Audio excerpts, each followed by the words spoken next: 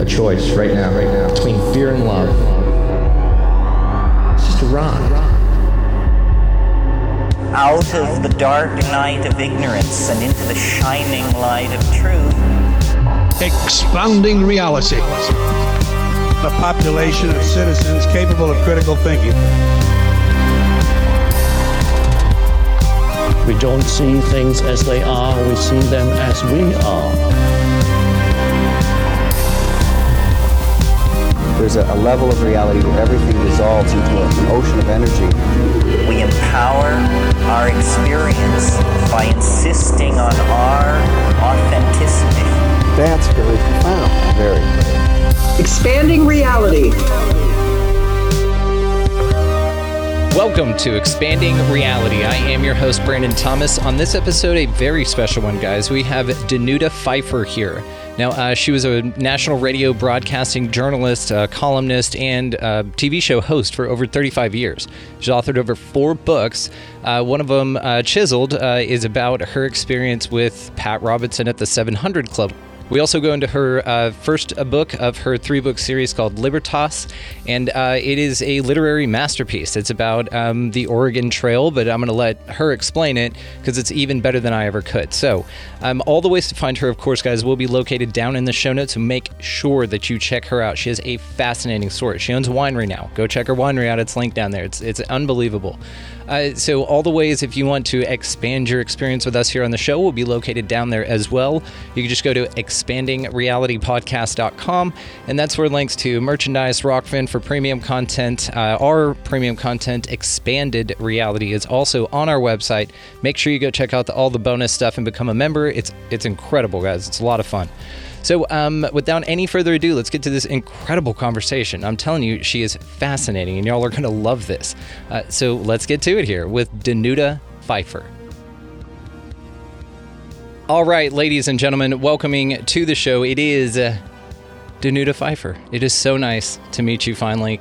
This has been an interesting ride to get together. You, of course, are a friend of Grace's, and like we were talking about earlier, any friend of Grace's is family of ours. So we welcome you to the show, Danuta. Thank you so much for your time. So before we get going here, do you mind telling us just a little bit about yourself?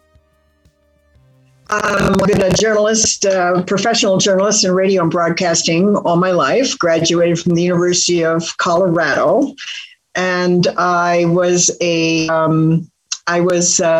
been a newspaper columnist and a TV host, a radio show host, a swim instructor, a ski instructor. I've had a varied career in athletics and also in writing and journalism. One of my detours was as the co-host to Pat Robertson during his tenure on the 700 Club.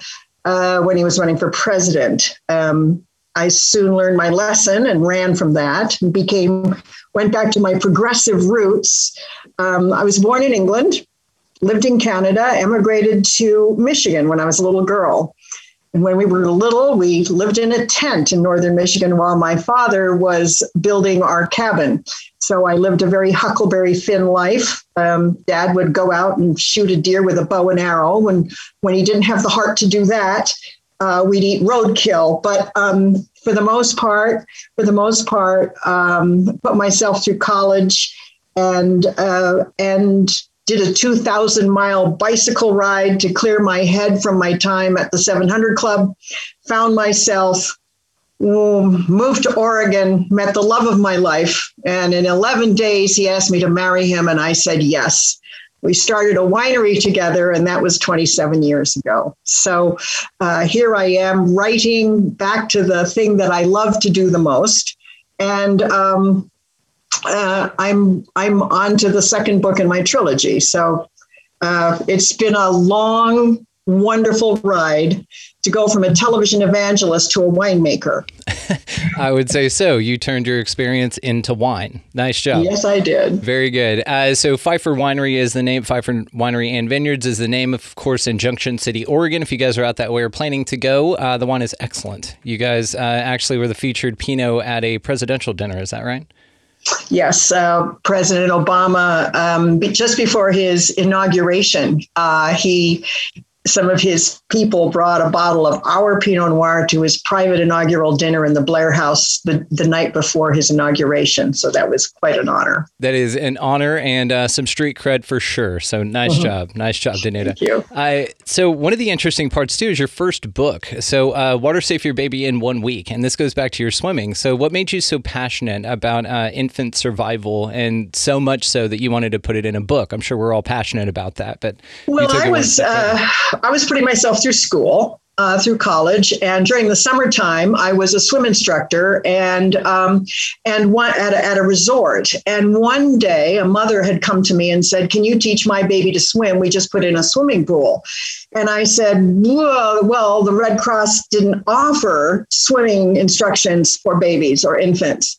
And so I began to practice, if you will, with babies. And I said, if you could bring to the pool a few other mothers and babies to see if there's an interest, I would be willing to work with you. So before you knew it, I had 25 babies. I mean, they were all under a year old. And over the summer, developed this technique of having an infant flip over onto his back and float independently for hours if necessary. So if a child fell in the water, the baby isn't going to learn how to do the American crawl.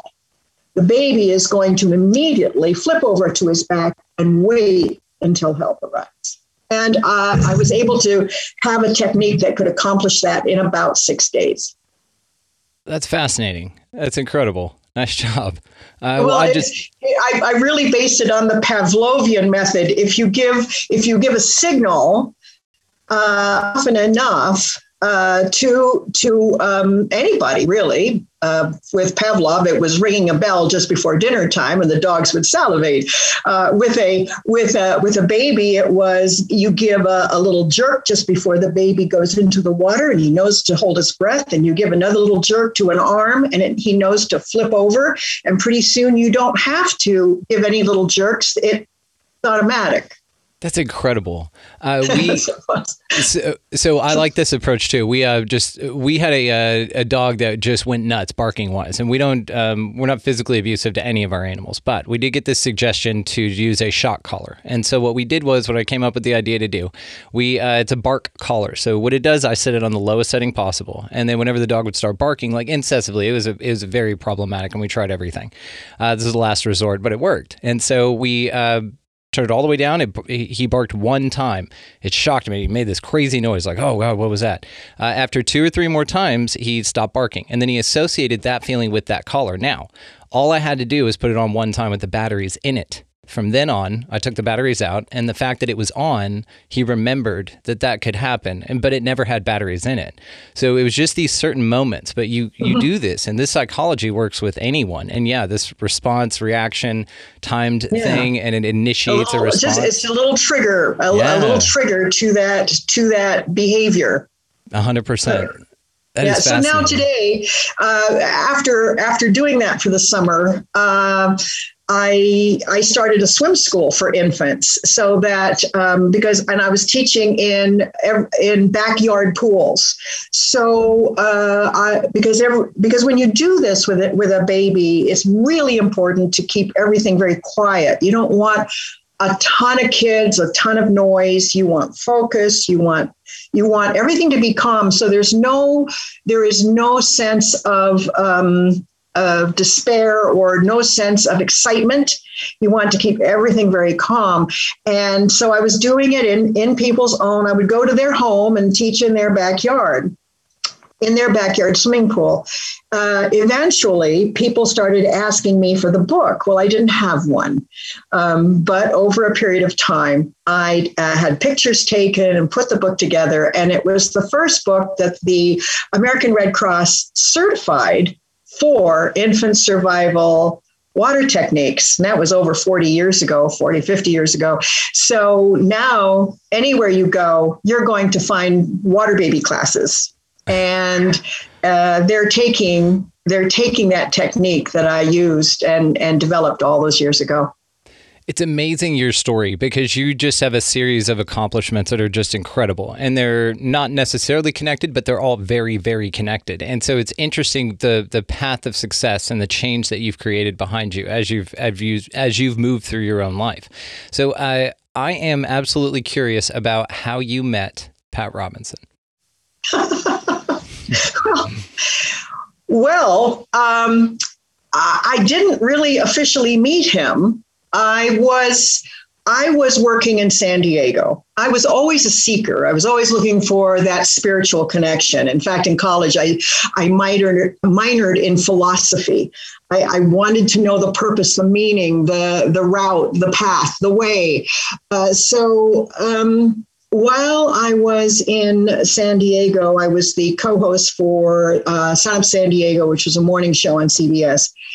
And I had become a born-again Christian. And I was the kind of born-again Christian. I was saved over a margarita, and I would have Bible studies with our pastor and margaritas in the downtown Latino section of town. And, you know, it was a very progressive kind of way of being me. So somebody had sent my videotape of one of my shows to the Christian Broadcasting Network. And I was contacted by CBN and asked if I would be interested in starting the news bureau in Jerusalem and be the news bureau chief for their new Jerusalem bureau. And my first job would be to interview the Pope. Well, what journalist in their white mind would not want to do that? Yeah. So of course I gave up I was the afternoon anchor radio person for KFMB. I was also their morning talk show host, gave it up. I was also a columnist. I gave it up, drove across country with my bags all packed, ready to go to Jerusalem. But when I got there, I was there 3 days early, and I was going to get my ticket on Monday. And I was there on Wednesday. And they said, well, listen, our co-host has left. They didn't tell me at the time that she had a nervous breakdown, but she was not there. And they asked me if I would mind filling in with Pat Robertson and Ben Kinchlow to co-host the 700 Club while they're looking for a new host. And then I could get my ticket on Monday. So I did the 3 days. I sat, that was the first time I met them, was when I got up there and I sat on the set. And, I can read a teleprompter like anybody else. I can ad lib, as you can tell. Mm-hmm. You're great. So I was fine with it. Yeah. It didn't seem out of step for me. There weren't any bizarre moments that caught me off guard or gave me a red flag. That, this isn't something I wanted to get into. But anyway, it was temporary. Weekend comes. Monday comes. I go into the human resources department to pick up my ticket to Jerusalem because my bags are still packed. And all on all the little booths and cubicles and on doors and bulletin boards is a white piece of paper. And it simply says, welcome Danuta as the new co-host of the 700 Club. And so I became a television evangelist by default. Wow. By accident, really. And when I expressed some surprise, their answer was, it's God's will. And I thought, oh, okay, yeah. It's God's will then. But I didn't know that God worked like that. And I didn't know, I was new to all of this Christianity. I thought, you just accept Jesus as your savior and, all's good. He's a good guy. I like Jesus. You like Jesus. I didn't realize until over the 5 years I was there, things became more and more politicized, more and more conservative, and more, for me, dangerous. There were so many new rules, like I couldn't have wine. I couldn't drink wine in my house. Remember, I became a winemaker later, but it was, for me, it was, I just couldn't understand that. Things like, wasn't that his first miracle? water to wine? And the answer when I asked that question was, it could have been grape juice. What? So there were other problems that started cropping up. Dancing was sort of frowned on. There was a lot of political agendas underneath everything we were doing. And then when Pat finally decided to run for president in the against George Bush, things got really strange. And there were some policies that started coming in that really didn't feel right. And there were statements that Pat would make, like, all women who get divorced go on to become witches and lesbians. And I really snapped my head back. I said, Pat, you're talking about my mother. Yeah. She left an abusive relationship, and and there are lots of women who, what? So, it was very hard to navigate these murky waters and these statements that kept coming up. So I started asking a lot of questions on the air. And quite frankly, to Pat's credit, he brought them on. He liked them. He wanted to explain. He wanted to answer them. So I became kind of a sounding board. I became the yeah, but person on the set, and it worked for a while. But I really, when I left, I was absolutely hollowed out, and I couldn't pray anymore. I couldn't see anymore. I couldn't think anymore. Everybody kept asking me, where do you worship now? So are you still a Christian? And, I would meet people walking on the beach. No, I couldn't go anywhere, not into an airport or a restaurant, anywhere, because the show was shown on every continent. Millions and millions and millions of people followed this program. And for a time, the Washington Post called me the most visible woman in modern Christianity. And that was a heavy burden to carry, because I still hadn't learned the words to Amazing Grace yet. And already I was being asked spiritual questions. I was going to seminars where I was the featured speaker, and people would line up wanting prayers and healing from me. And I would say, Jesus is the one you go to, not somebody on television. Well, the more I said, not me, the more they loved me, the more they wanted more of me. And the more I said no, the more they wanted more. It was interesting. So I had people coming up asking me to pray for their husbands, pray for their cancer, pray for all their troubles. It was very demanding and exhausting, and all this conflict inside of me. What have we set up here? Why are people looking at television personalities for when supposedly their spiritual center should have been Jesus, not Danuta, not Pat, not Ben, not anybody on television. They shouldn't be doing that, sending money, and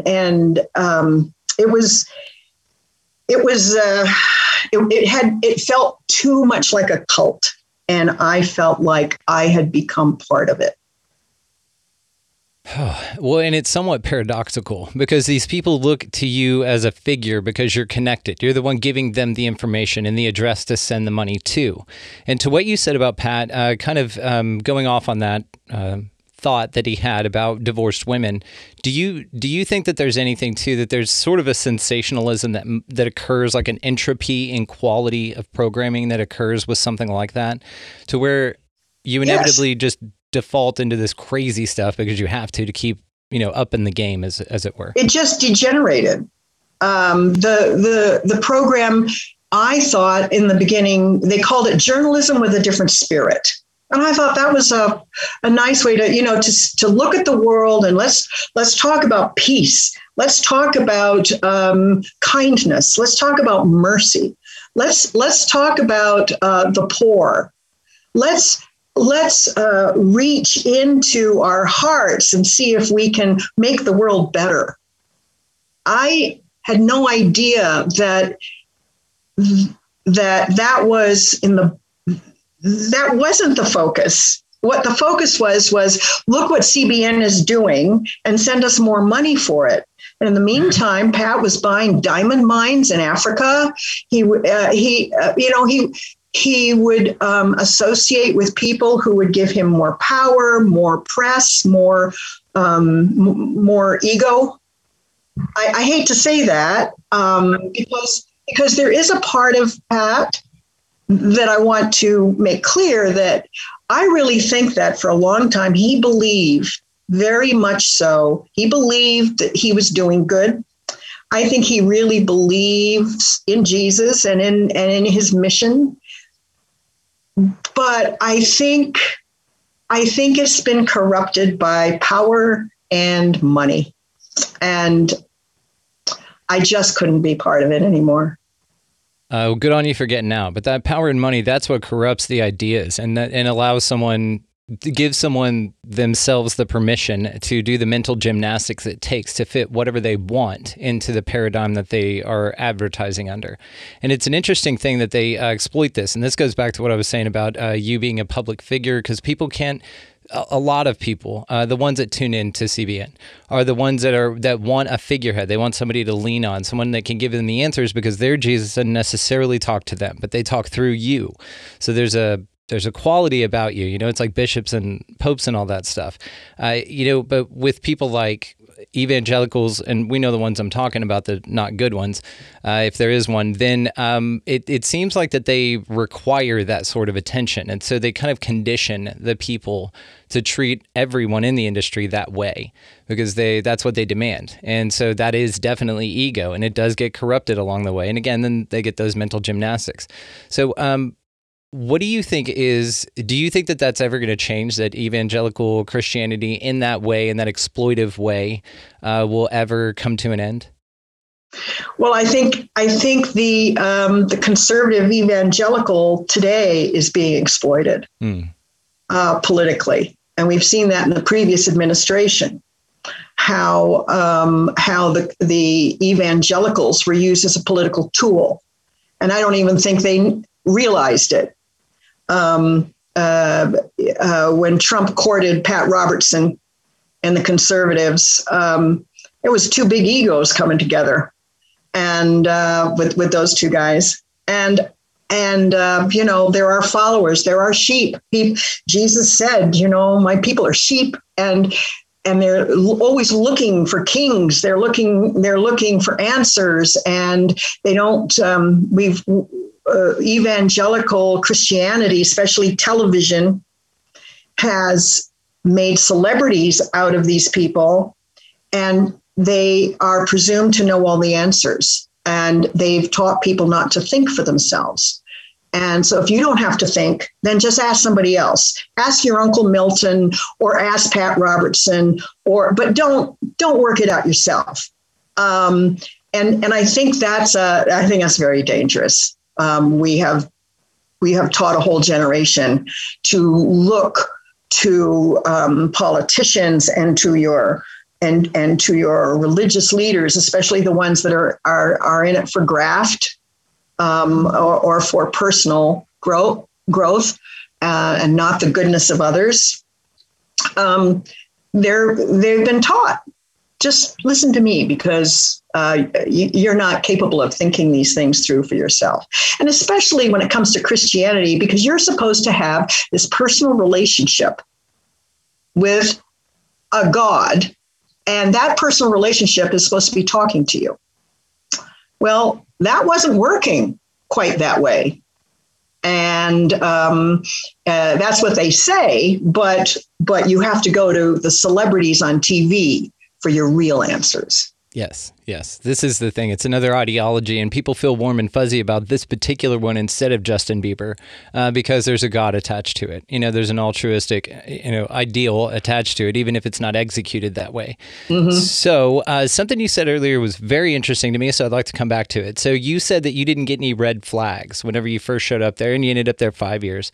Now, I have a thought on this. I just wanted to see what you thought about it. So intuition is what we're talking about in discernment whenever you walk into situations. Now, sometimes you get that right away. Do you think that you didn't get it right away, even though it was glaring you in the face now that you look back at it, because you were meant to go through that experience? So therefore, it didn't throw a flag at you to make you turn around and run, but it let you go into something knowing that it was going to be very challenging, but also more immensely growth-oriented for you? I don't think I went in it for my mental growth. I went in it for my spiritual growth. I was led to believe that I was there because the Lord put me there. And so I had a role to play.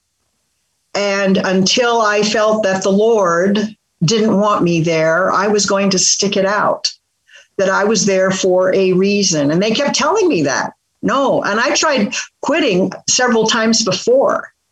And one time I was on the beach in Florida taking a break, and I was laying in the sand when one of the counselors from CBN ended up standing there next to my beach towel, and wanted to talk me out of quitting because the Lord wants you there.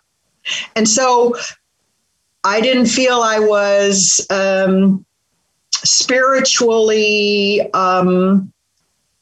sophisticated enough to say, no, that's not what the Lord wants. I mean, who was I to know what the Lord wants? I was just kind of trying to follow the best path. Eventually, it did catch up with me. And will you expand on that it caught up with you? I was very uncomfortable. I was feeling more and more uncomfortable. And then along comes Pat on running for president. He couldn't be on the show anymore because of the fairness doctrine, because if he has all this exposure, he was going to have to give his opponent exposure, even if it was a Christian show. He didn't want George Bush on his show, right? So Pat had to step away, and he put his son in place of his young son, came and sort of took the mantle. Well, his son wasn't very strong in television delivery, television interviews. He really hadn't really done much of this before. And so there was a shuffling of duties, and I was going to my car. I was going towards my car in the parking lot, and the executive producer met me in the parking lot and said, "Can we talk?" And I said, "Sure."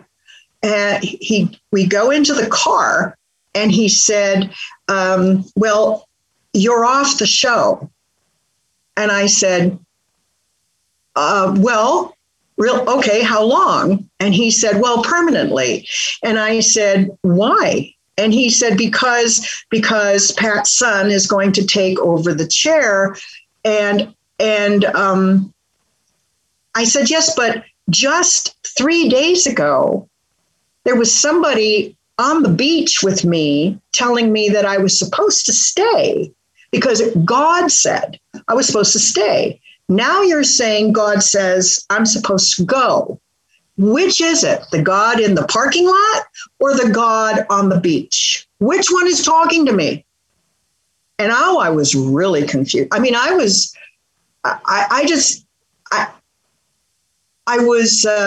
suddenly faced with the fact that God wasn't in any of that. I mean, was I supposed to choose which God I was supposed to be listening to? I mean, I was very confused. So Pat, I wanted to talk with him. I wanted to say goodbye or, what's going on or something. So I he kept avoiding me. So finally I got him in his office. We were in his office, and he told me that the real reason that I wasn't on the show anymore was because the husband that I married had been married before. Now, I had been married to this man for 5 years. Everybody, I'd been married, and I looked at Pat and I said, "What?" He goes, "Well, yeah, your husband had been divorced. And, we don't really look at that very kindly. And it's not a good look to have my co-hostess with a man she's married who has been married before." I said, "But I've been married to him for the last 5 years." What? Nothing made sense. Nothing was making sense. Nothing was making sense. So I threw Christianity out. I gutted an entire belief system in order to breathe again, and in order to find a true spiritual center that I can live with. The Lord works in mysterious ways. Yes, he does. Well, how long did it take you to heal from that religious trauma? About 2 years.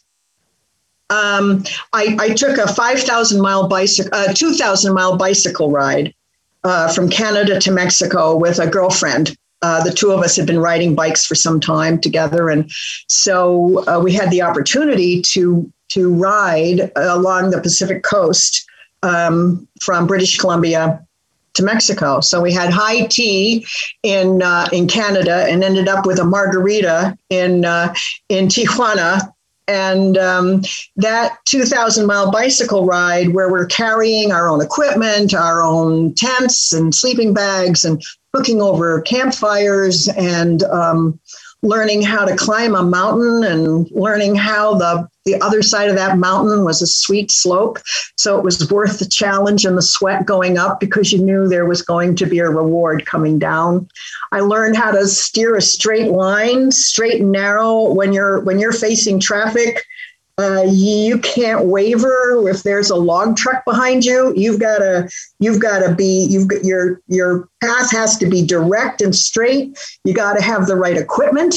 You can't ride a crappy little bicycle. You've got to have the right kind of seat. You got to have the right kind of training. You've got to know that you've got the right tools for whatever job you're going to do with your life. It taught me so many things about endurance and sustenance and things that were important. Most of all, it connected me back to nature.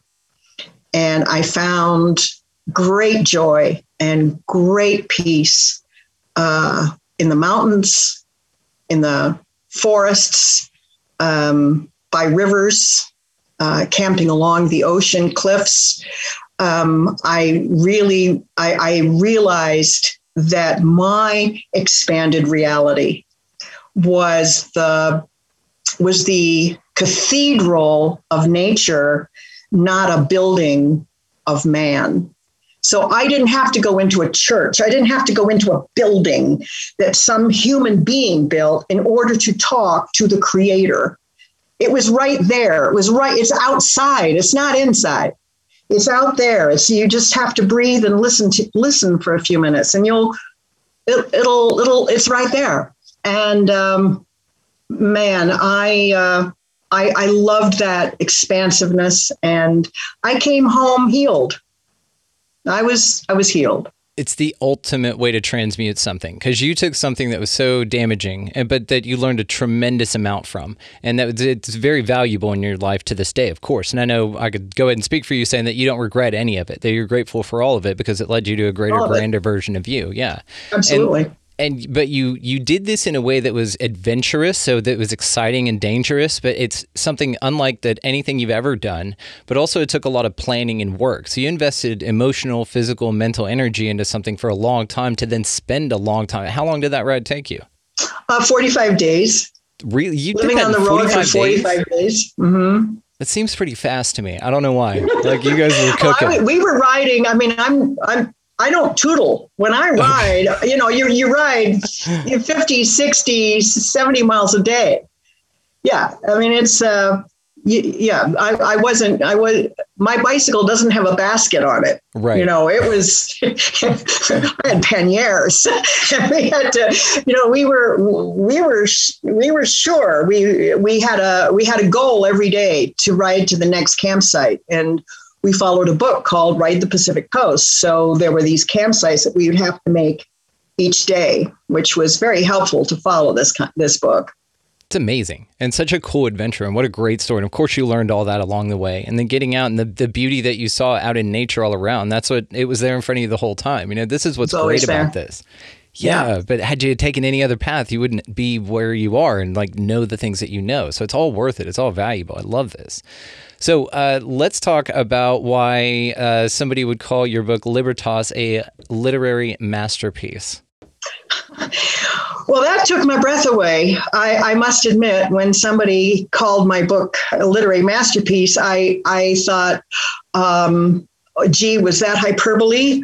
And then it started winning awards. And then it got to be the runner-up to the best book of the year for the Historical Fiction Company. And then I started getting more awards, gold medals. And I thought, this is a good book. I went back and read it myself, and I thought, my God, what a journey my characters took.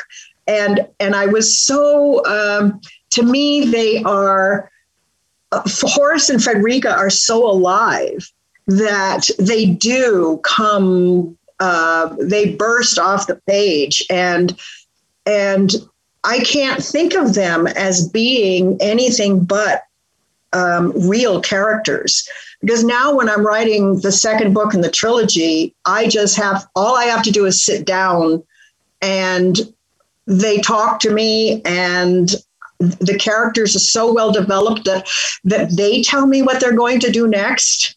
So these two people have been through so much, and going not only just escaping from slavery, but looking for freedom, libertas, and finding it in 19th century America, going over the Erie Canal when their barges are still pulled by horses along the canal to pull the barges through, going to Buffalo, New York. Very few people know that in Buffalo, New York, there was a tsunami in 1844 at midnight. The Lake Erie had it's called a Sayish. And even the Native Americans called it the Cat because the lake was so unpredictable, because it's shallow and narrow. And so they always had great respect for the cat, which they called Irgi, which was translated to Erie. And so Lake Erie has had this very crazy natural thing that happens sometimes. And so Buffalo, New York is right at the northern part of it. And then Lake Erie is down here like this. So what happened one night, the wind came in from the north and blew hard, for 3 days. And the wind shoved the water to the south. Oh. That night, when the wind really had picked up, nobody saw it. Nobody saw these long beach heads. And then, unfortunately, in a very strange turn of events, the wind shifted direction and came directly from the south. And so all this water was built up to the back end, and now, like 1,000 locomotives, it is pushed to the north. And so these huge waves are coming into Buffalo while people are still sleeping in their beds at midnight. And what happens in a Sayish happens on lakes, large bodies of water that are hemmed in everywhere. So let's pretend you're in a bathtub and you start jostling the water in the bathtub. Where does the water go? It smashes to the side and then comes back together and then goes up. And so these collisions, these oscillating collisions, huge waves, just forming up in the middle of the lake, huge, and crashing together and then rolling into Buffalo. These waves picked up huge steamships that were out in the lake and were putting them in the center of Buffalo. And it took out a third of the city in the middle of the night. That is fascinating. I did not know that at all. I didn't either, but that's what research will do for you in a good historical fiction. Oh, I like fun facts like that, and that's fascinating. Thank you for that. Yeah. So what inspired you to write Libertas to begin with? Well, I guess it starts with the history of Oregon, because my Horace and Frederica have joined the Oregon Trail, and there's so many things that happened on the Oregon Trail that very few people understood or think about. I was absolutely engrossed in the trials and tribulations of going across country in a covered wagon. It's unbelievable what people had to endure. So to backtrack a little bit, they're going to Oregon. And Oregon, at the time, unbeknownst to my escaped slaves, Oregon is the only Black exclusion state in the country. It actually had become a state with that in its charter. In 1927, Oregon had more Ku Klux Klan members in the state than any other state in the Union. It's hard to believe. Yeah. And it stems from this charter that was initiated in 1859 when Oregon first became a state. And I live in Oregon, so it was heartbreaking to me to realize that, this was Oregon's past history. So I started digging, and that digging kind of set me on a track to say, what were the early pioneers here? How did they get here? Did they know there was a Black exclusion law? What if they were Black? What would happen then?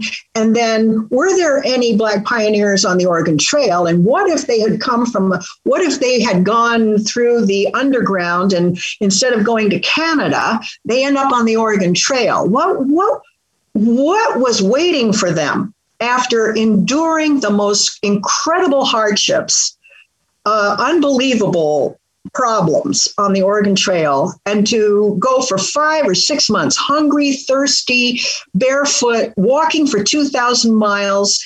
It's a 2,000-mile long graveyard is what the Oregon Trail was. Every 80 yards was a grave. They would bury their dead in the road of the trail so that other wagons would go over the grave and pound it down so the wolves wouldn't dig them up. Jesus. There were mass graves at a lot of campsites, 50, 60 people all buried at the same time because of cholera. They had to fight typhoid and dysentery and broken axles and dead oxen and it just goes on and on.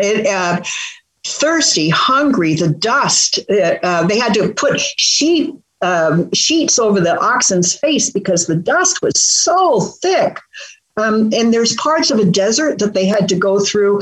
Everybody thinks that the desert is like a flat, hard ground. Well, no, not when you're near Salt Lake City, because the Great Salt Lake actually is muddy. And so it's a mud crust. And in some places, the oxen were up to their shoulders in mud, trying to pull the wagons across, just dragging them through mud until finally they couldn't go any further. I mean, the heat, there were crickets about 4 inches long, big biting black crickets that would swarm over huge swaths of land. They couldn't camp there. Or the campsites were so foul because 500 other travelers had been there before you, and they aren't using latrines, and it's a water hole.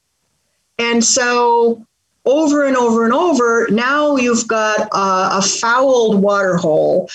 people are pissing and pooping everywhere. You've got dead cattle that are half dead sitting in the water you're supposed to be cooking, drinking, and cleaning with. So no wonder they had dysentery and cholera. So they started wearing face masks. They actually put their shawls over their face, and they tried to outrun the diseases. So sometimes they even wouldn't stop at a campsite because there was too much death around. Or they would camp at night thinking they were safe, wake up in the morning and they're camping on a grave with an arm sticking up where the wolves are pulling on the dead, and they have to shuffle on very quickly. And there's how these people did. Most of them had 7 and 8 children, and they walked the entire way.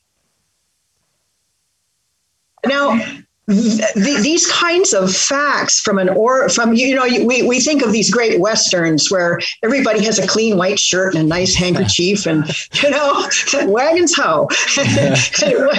It was so hard. And it was so very, very hard. And women are giving birth. Babies are dying. People are dying. Or you would get up in the morning feeling just fine, but by noon you're dead. Because dysentery hit you so fast and so hard, you'd be dead by noon. We'd have to bury you because the wagon train isn't waiting. They don't wait for you to mourn. So sometimes when people were in the process of dying, they dug that person's grave, and the dying person is laying by the grave, and they would have somebody waiting for the person to die so that they could, because the wagon trains left, so that after they died, they just put them in the grave and dig, and then catch up to the wagon train.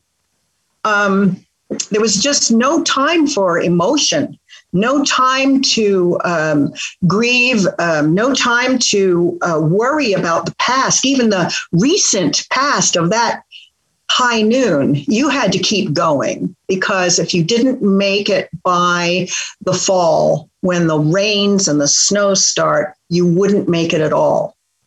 And you were out of money, you were out of clothes, you were out of shoes, your oxen have died.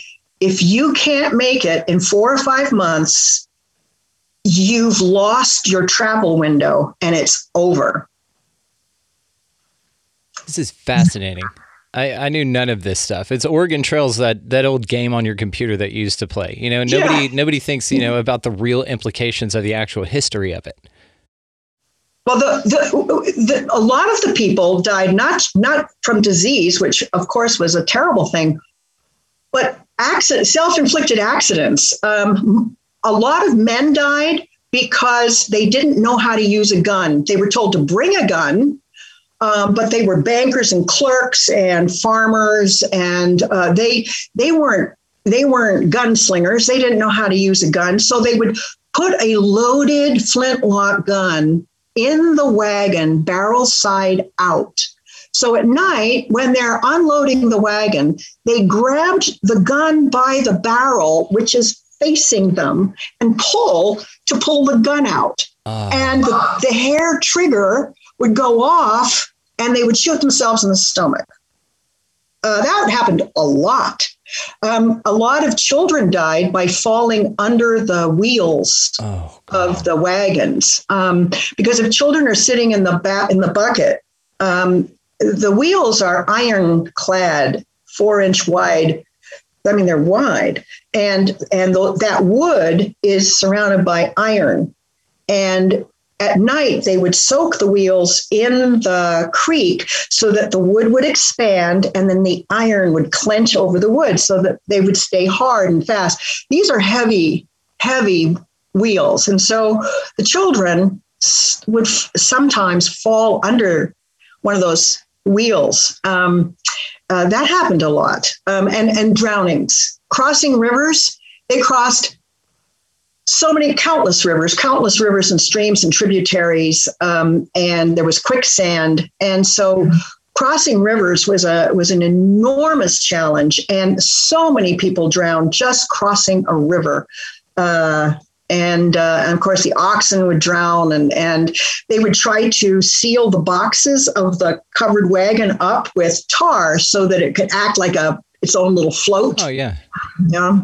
But try to go down the Columbia River, the great Columbia River, with a covered wagon on a wooden raft. That's a hell of a trip. God, it's insane. And so I was thinking, how do my characters, how in the hell did they make it? How did they get there? And now that they're here, how did they live? Because the Black exclusion law states that anybody in the Oregon Territory could encourage a Black, not just a Black, but if you were mulatto, Chinese, or Native American, encourage them to leave by thrashing them no more than 20 lashes every 6 months. What? When that wasn't enforced for a year, they took that part out and they just said, just encourage them to leave without actually talking about whipping them. So in my trilogy, I am going to explore the outcome of this long, hard trip to Oregon and what happens now. Fascinating. Were you able to, in your research, find any Black slaves seeking asylum that were found on the Oregon Trail, or any stories of any that had made it that way? There are a lot of Black cowboys. We don't think of when your image of a cowboy from Westerns very seldom incorporates a Black cowboy, but there were many. And, but there were some Blacks that came up. There were about 50 to 100 Black pioneers, and some of them were slaves of the immigrants. So they were brought along with them. I mean, when they came to Oregon, they were supposed to set them free because Oregon was also anti-slavery. But it was kind of tricky because if you, as a Black, didn't leave Oregon, you could be forced to work. Now, what is that? Is that slavery or isn't it slavery? I'm pretty sure that's slavery. Yeah. Yeah, it sounds like slavery. But the excuse that's given by the rule makers of the day was that they weren't racist. They said they were more.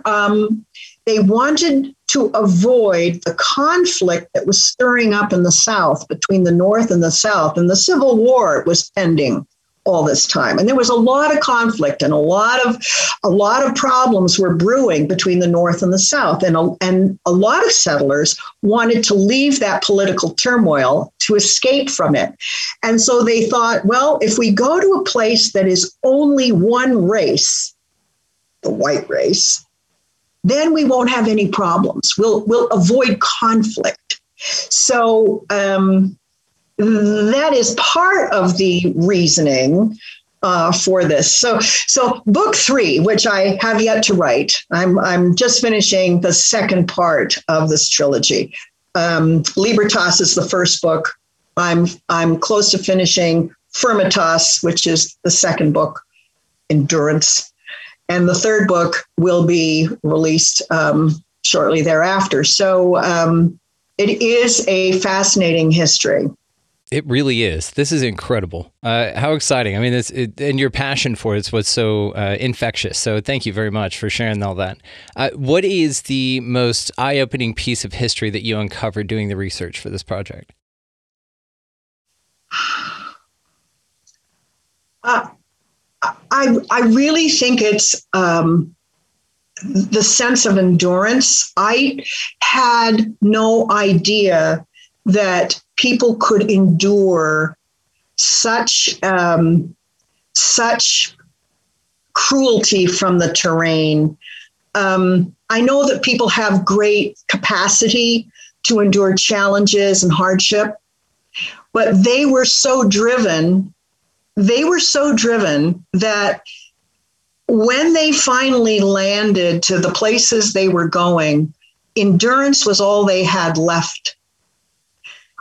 whatever kind of people they were when they started, they were different when they got to where they were going. All the things that one thinks of as your emotional life and your spiritual life is all gutted. It's gone. All they had left was a sense of endurance. And it took a bit of their humanity away, but gave them a fortitude that I think is, at one point, it's alarming how much they had to let go of.